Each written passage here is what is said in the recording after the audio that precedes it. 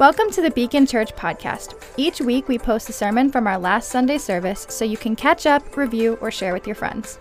We pray as you listen to this week's episode, you're encouraged and equipped to love God, love people, grow in Christ, and serve the world. So, on January 28th, 1986, millions of Americans sat around their TVs just shocked, in disbelief. They couldn't believe what they just saw because they just watched the Challenger space shuttle explode on live television. Nobody saw it coming.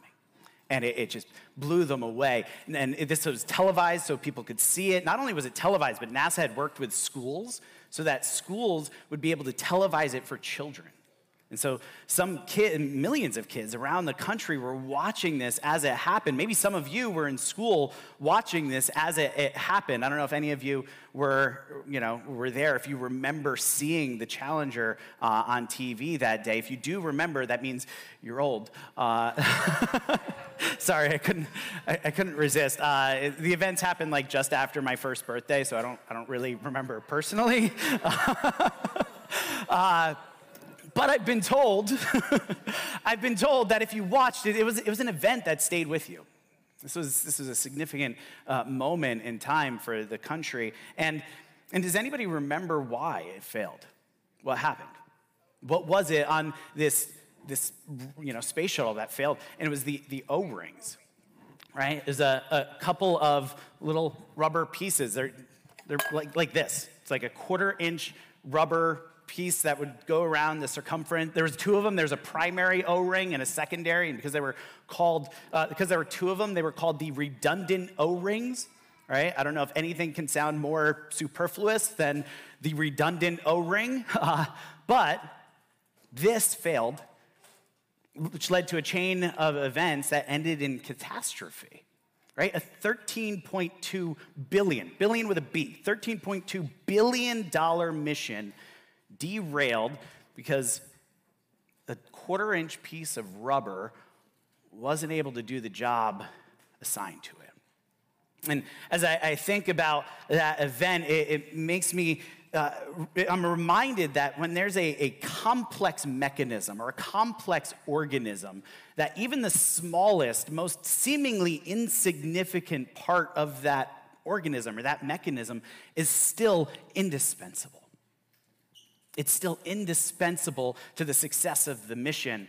And we've been in this series for some time now called Supernatural Power for Everyday People. And we're going through the book of 1 Corinthians. And this was a letter written by the Apostle Paul, St. Paul, to the church in Corinth.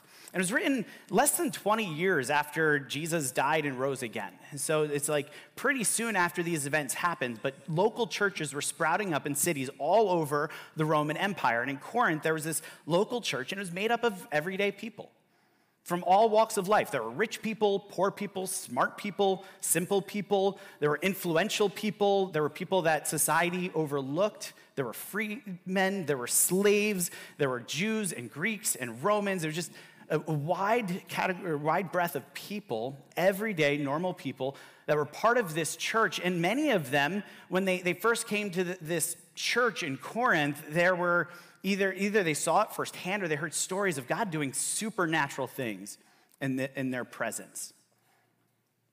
And so they had this expectation that the church in Corinth was going to be this supernatural place where God's power would be on display. And maybe they had some occurrences and experiences themselves, or they just heard about it. But over time, the church in Corinth started to look a little less super and a little more just kind of natural.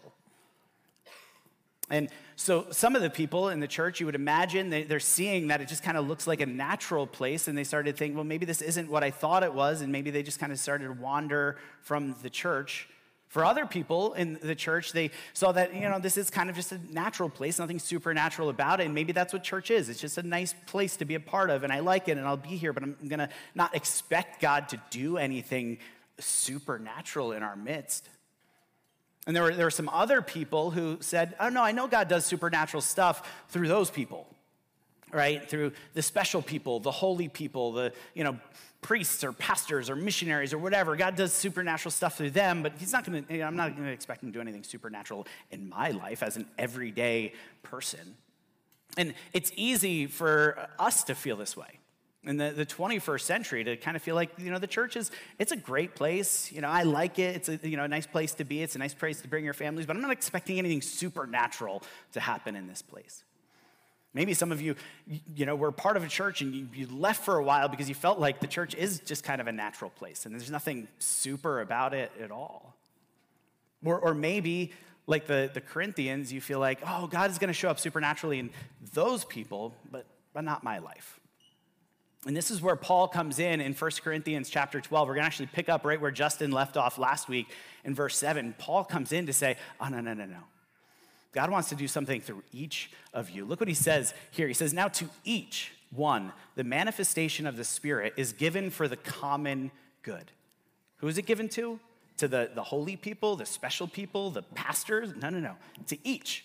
To every person in their midst, God is going to bring, and he calls it manifestations of the Spirit, which sounds super like mystical. Manifestations of the Spirit. He doesn't mean anything like weird or mystical about it. What he means is that God is going to move powerfully in each of you. That the Spirit of God wants to display the supernatural power of God, not through a select few, but to each and every one of us. And Paul tells this to the Corinthians, but the Corinthians were missing this.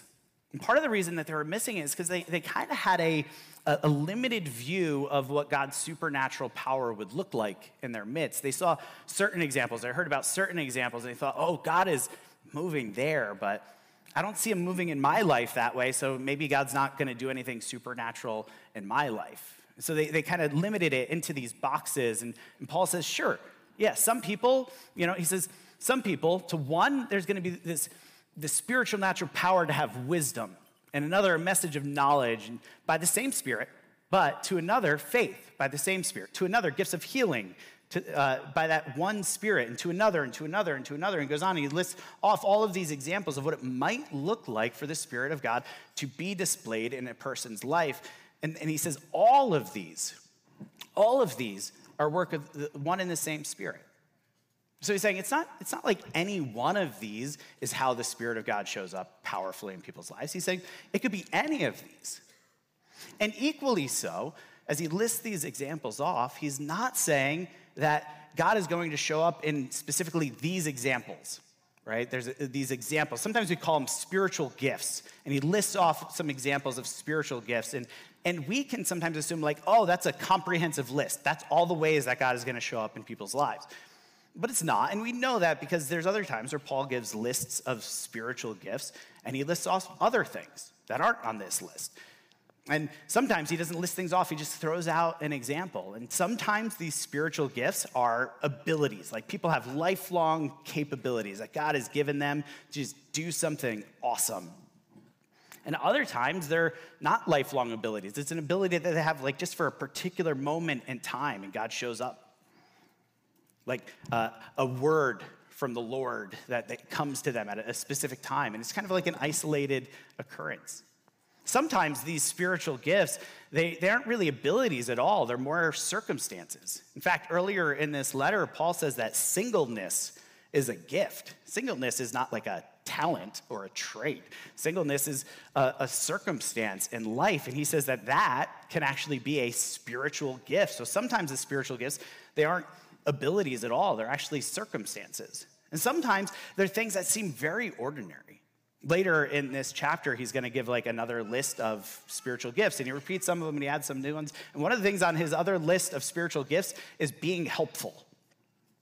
Like, that's it. Being helpful is a spiritual gift. It doesn't sound very supernatural. It sounds kind of ordinary and boring. But what makes the supernatural gift supernatural, Paul says, it's not the gift itself. It's not something that you look at and you're like, oh, that's a gift from God. It's what that gift is able to accomplish. See, look what he says. He says, all of these are work of one and the same Spirit. The Spirit, he distributes them to each one just as he determines. So the Spirit says, all right, I made up my mind. I'm determined to distribute this gift to this person because the Spirit of God is going to work through that. And so it can be something as simple and as menial as being helpful. Being helpful can be a spiritual gift because the Holy Spirit is the one who says, I'm going to make this person really helpful, and I am going to work through that helpfulness. The Spirit of God working through it is what makes it a supernatural gift. It makes me think of our redundant O-rings, right? This is not special. Full disclosure, this is not from a rocket. This is actually just a black piece of tube. And do you know anybody know what this came from? It goes like yeah, this actually comes from one of our vacuum cleaners. So here is this 1/4-inch round piece of plastic, and it looks a lot like the 1/4-inch round piece of rubber that was used on a space shuttle. It's very similar material, same size and dimensions. Obviously, the one on a space shuttle is a little bit longer, but same material, right? And in the hands of one, a rocket scientist, it's used on a space shuttle, and it's literally out of this world. In the hands of another, right, a vacuum cleaner repairman, it's used on a vacuum cleaner, and it just kind of sucks, right? Sorry, I have a new baby at home, and the dad jokes, they're just flowing right now. But it's kind of the point is that it's not about the gift itself. It's not about the material or the substance. It might look kind of plain and ordinary to the human eye, but you put that plain, ordinary substance into the right hands, and you put it into the right mechanism, the right complex, and wow, what it can accomplish. That's what Paul is trying to say here. It's actually the work of the Spirit through it. And so maybe your gift isn't going to be that you're going to miraculously heal people. Maybe you're going to be helpful, but the Spirit's going to work through that, and he's going to infuse that with power and do something. But, all right, it's not just about him working through it. It's about this little piece of the puzzle fitting into the right complex. And so he tells us what that complex is. That complex, in this case, not a mechanism, but an organism. And he says it's the church. And he goes on and he says, so Paul didn't have space shuttles in his day, so he doesn't use the space shuttle analogy. He uses the body analogy. He says, just as a body, though one has many parts, but all its many parts form one body, so it is with, and he's talking about the church here, the local church. And for Paul, when he's talking about the church and he's thinking about the church, he's not thinking about like the institutional church.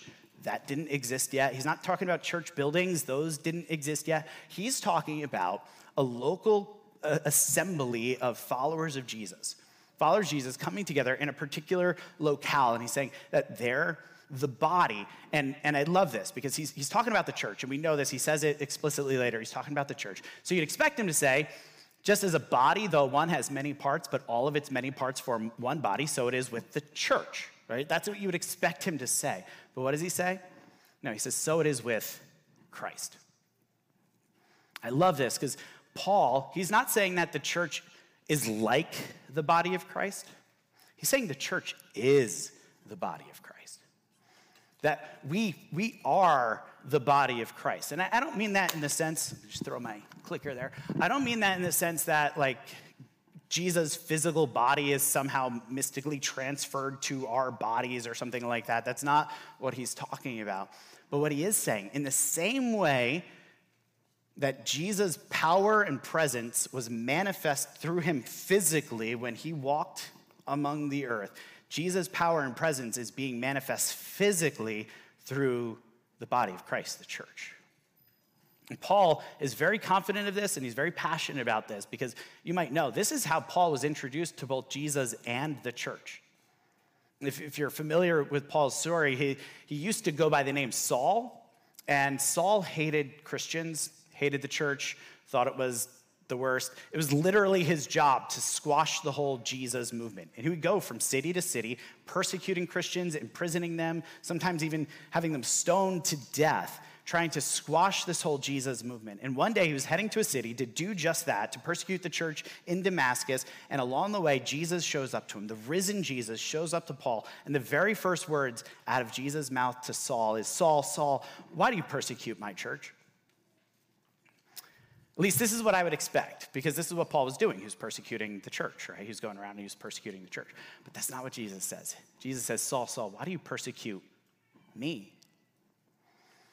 Because Jesus so identifies with his local church that for Paul to persecute the church, Jesus felt like he was being persecuted himself personally, physically.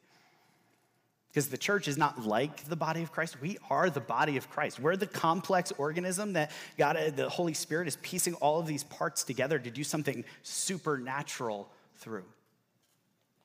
And who's a part of this body? Paul continues on. He says, we were all baptized by one Spirit so as to form one body, whether Jews or Gentiles, slave or free, and we're all given the same Spirit to drink. And at first glance, you notice like baptized and drinking. You might think the Lord's Supper, and out of context, it might seem like that. But even just a couple chapters ago, Paul talked about how baptism and the Lord's Supper, those are symbols. What he's talking about now is what those symbols are pointing to, the spiritual reality, this baptism of the Spirit, this drinking in of the Spirit. And this is so key. So 21st century, you hear the word baptized and you immediately probably just think baptism in a church context. But remember, 2,000 years ago, this was all brand new. But baptism wasn't. That term baptism wasn't brand new. It just meant ceremonial cleansing. So they're hearing this, and they're hearing that there's this cleansing work that's being done by the Holy Spirit so that the Holy Spirit can come inside of us. Paul's saying, if you have the Spirit in you, you are a member of this body. And you might think like, well, why should I have the Holy Spirit in me? And you're thinking like, judging on my past or my present or whatever, I don't know if I'm really qualified to be a vessel of the Holy Spirit. And this idea of like cleansing, this comes from temple language. Any of the articles in the temple, they need to be cleansed first. You couldn't just take a plate out of your house and bring it into the temple. That'd be sacrilegious because the presence of God was there. There needed to be a cleansing that took place first. And so you might think, all right, maybe if I can clean myself up, then I could drink of the Spirit, be filled with the Spirit, be a vessel of the Spirit. Once I'm clean. But who does the cleaning? The Spirit, right? We're baptized by the Spirit. So this is the beauty of the gospel, that Jesus went to the cross, took your sin to the cross so that he could pour out his Holy Spirit on you and have you be cleansed by his Spirit. He's the one who cleanses us to declare us holy so that he can then fill us with his Spirit as members of the body of Christ. See, Jesus didn't just go to the cross and cleanse you so you get to go to heaven when you die. He cleansed you so that his Spirit can dwell in you now, that you get to be the part of the body of Christ. And even though we're part of one body, he says, it's one body, even so, it's not made up of one part, it's made up of many parts. This is great. Because you being part of this body doesn't mean that you cease to exist as like you, as uniquely you, as your individual self. You are part of a body, but there's many parts. There's a diversity of parts. It's not like Jesus welcomed you into his army and just made you, one of the clones in his army, right? Like that's dark side tactics. That's not how Jesus works. No. Jesus knows that you are uniquely you because he made you that way. And bringing you in as part of the body of Christ isn't to erase your individuality, but to let what's unique about you shine in this place. One body, many parts. Paul goes on to show how the implications of this reality that we're the body of Christ and we have these different parts and the Spirit is working inside of, the implications of that, how it challenges a couple of misconceptions that the Corinthian church had. And we're going to look at one of these misconceptions today. We're going to look at the other one next week. But this first misconception that the church had was this idea that the church doesn't need me. So people in Corinth looking around, they see, all right, that guy, the church needs. That woman, the church needs. They don't need me. I mean, I'm glad to be here, but I'm not necessary to the church. And I think it's easy for us, even in the 21st century, to have this misconception that I'm not necessary to the local church, that I'm superfluous. And we can get there for a lot of reasons. Maybe like the Corinthians, you just feel like your gifting, whatever that is, doesn't really fit with what the church is. And this limited view of your gifting, you might feel like, I don't see me really being indispensable to the complex of the body of Christ. Or maybe there's this limited view of what God is going to accomplish through the church.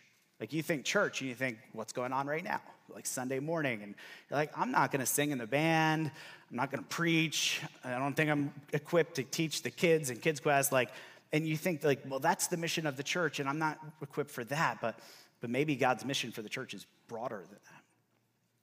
Or maybe, and I definitely have struggled with this one, maybe you get there because of this sense of God's sovereignty, where you say, well, God is all powerful. God doesn't need anyone. God doesn't need me. And while there's truth to that, we assume that just because God could create a church that doesn't need you, that God did create a church that doesn't need you. But what if he didn't? What if God, in his sovereignty, created a church that specifically needs you?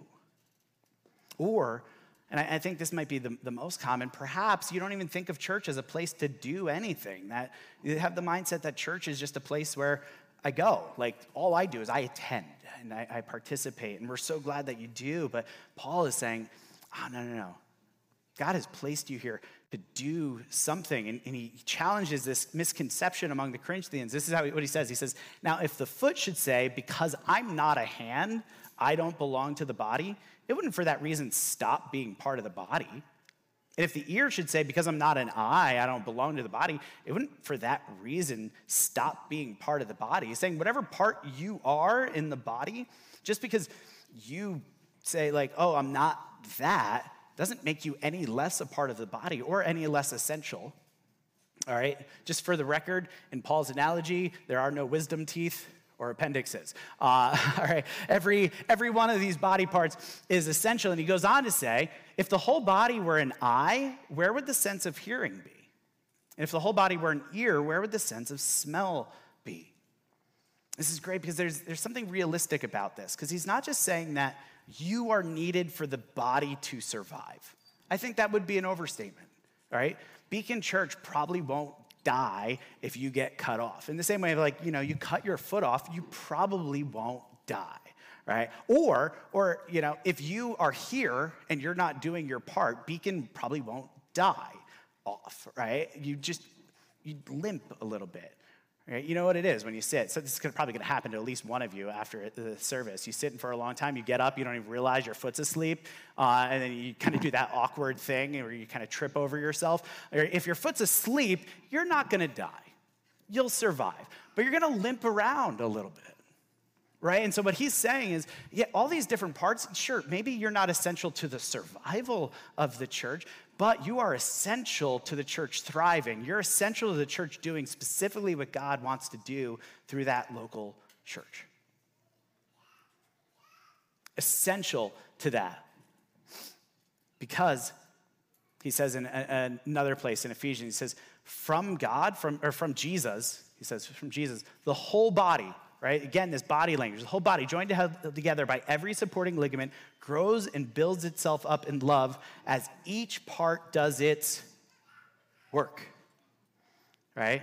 This is the mindset that the early church had. Like when the church was born, this is how it was understood, that each part would do its work. And he doesn't say that if each part doesn't, the church is going to die. But there's something God wants to do through our midst that he will not do without you doing your part, whatever that is, whatever the Spirit is gifting you to do in that moment. And the reason Paul is so confident that God isn't going to accomplish what he wants through the church without you is because he believes that God has placed the parts of the body, every one of them, he goes on to say, God has placed the parts of the body, every one of them, just as he wanted them to be. The reason Paul is certain that every member of the body is essential is because he knows God placed every member of that body there. Like you're here and it's not on accident. I'm super excited. 2 weeks from today, we're having a guest preacher. His name's James Kim, going to be coming to speak. And James and his family just recently moved out to Long Island and started getting connected to the church. And James' brother and sister-in-law and their family have been coming for a little while. And I was talking to his sister-in-law, Esther. Some of you might know Esther Kim. Talking to her earlier this week at VBS, and I mentioned that James was going to preach. He's like, no way. She thought I was joking. She's like, no way. Because like James hasn't been coming for a very long time. It seemed like it was very quick. And she's like, how did it move so quickly? And I said, no. See, from your perspective, these things move very, very quickly. But what you don't understand is I spent the last year or so looking for James. Like I was looking for somebody with James' unique gifting to come and preach. And I even set the date, not knowing who was going to fill it, until James said yes. See, from their perspective, it all moved very fast, but no, God placed him at just the right time. And you might think like, oh yeah, of course, he's a preacher like that. But no, that's just an example. God placed you here in this place for a reason. Now, a little bit of a disclaimer, it is VBS Sunday. I recognize that we have some guests here today, and some of you have local churches, and it's not Beacon, and I want to affirm that, all right? And so my hope for you is that you go back to your local church with this mindset, all right, wait a second, I'm essential to that place. Maybe I don't know how, but I'm going to find out how I'm essential to what God wants to do uniquely through that local church. And maybe some of you, you're not connected to a local church, and you're here, and you're like, I just heard there were bounce houses, and my kids are really pumped about it, and we're so glad that you're here, and maybe you're not even sure if there's anything supernatural about the church, and still, we're so glad that you're here, and we want you to know this is a safe place for you to explore those things. We don't expect anyone here to agree with us. This is a safe place to just figure things out, and we hope that you do, and maybe you're saying even, I do want to figure it out, but I'm not sure Beacon's the right fit. Even that's okay. We know lots of great churches in there, and we're happy to connect you with a local church because the purpose isn't like you being here. The purpose is that God has created you, and he's looking to place you in a local church to do something that only you can do. And if Beacon is your home, God placed you here. You didn't find your way here. God placed you here because there's something God wants to do through you as part of this body that he's not going to do without you. And if that's you, you might be asking, all right, what's my gift? What's my place? All right, inevitably, this is where we start to get to. Like, all right, what's my gift? What's my place? And those are good questions, but they're not essential questions. It might seem like, I need to figure out what my gifting is and what my place is before I can get involved. And there's like tools to help, like assessments you can take, and nothing wrong with those. Those can be helpful. But remember, gifts, sometimes they are lifelong abilities. Sometimes they're things that come upon us in a moment. Sometimes they're circumstances. God can use really anything he wants, even things seemingly insignificant as a redundant O-ring. All right? And so the important thing isn't necessarily figuring out, all right, what's my gift, what's my place? The important thing is to serve, and to serve humbly. Find a place to serve. Just engage with the body in some way. The verse that we started off today with was, now to each one, the manifestation of the Spirit is given for the common good. So if you want to find out where to serve, where to start, just find a place where you get to serve the common good. Find a need in the midst and just jump in there. And maybe it's going to be a great fit, maybe it's not. That's where the humility comes in. Serve humbly. Because maybe, be open to feedback, and maybe people are like, this is not the place for you to serve. Or you need to be humble, because sometimes you're going to serve in a place that you don't want to serve, and people are going to be like, wow, you're gifted here. And you're going to end up finding out that you have a gift to serve in a place that maybe you weren't super excited about. Like, let me tell you, I was not like super thrilled about being a pastor at the start. I love it now, but like originally I had some doubts. And over time, God has used me, and I got to see his power work through me. I love what I get to do now, but like at first I was just like, I don't know if that's the best place. Maybe you're gonna go into a place you're not super excited about, but he's gifting you for it, and you're gonna grow to love it. Also, serve humbly means that maybe you're going to recognize a need, and you're going to have a very, very, very defined vision for how to meet that need, and other people are not going to have that same vision, and that's okay. You can kind of step back and you just humbly just serve the body for the common good. And along the way, the Spirit of God is going to place you. Remember, he's the one who determines and distributes and places, all right? You don't need to figure all of that out, but it's a lot easier to steer a moving ship, right? And you will be surprised at what God can use. If you don't limit it to like, oh, it needs to be this or this or this, you'll be surprised. Like our jackrabbit, right? God shows up in surprising ways. That God is awesome. He shows up in these surprising ways, and he can use anything in a supernatural capacity. It's amazing. It makes me think of Betsy. So Betsy was a Dutch Christian during World War II. She was born with a special kind of anemia that left her pretty frail her whole life. She couldn't have children. And so she decided not even to marry. And she just lived, even as an adult, and worked in her father's household. And then when the Nazis came to and occupied the Netherlands, her father, who was a devout Christian, decided to start hiding Jews in their home. And Betsy and her younger sister, Corey, did everything they could to just help her father out. And they were hiding all these Jews, saved countless lives along the way. But over time, they were found out. And they were arrested, and they were brought to a concentration camp. And Betsy and her sister, Corey, get there, and they're in this barracks that's just awful.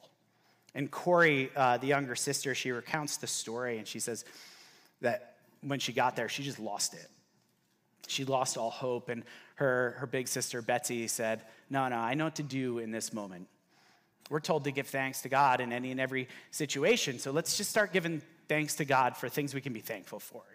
They thanked God that they got to be together, that they weren't separated. They thanked God that they had at least some amenities and, trying to be thankful for whatever. And as they're doing this, they're getting bitten by the fleas in their barracks. And Betsy says, God, thank you for the fleas. And Corey's like, no, too far. I can't be thankful for the fleas. And Betsy's like, hey, he said give thanks in any and every situation, not just the good ones. Corey wasn't having it. But as time went on, because of her anemia, Betsy was too weak to go and do work in the camp. So they had her stay in the barracks with the other weaklings and knit socks.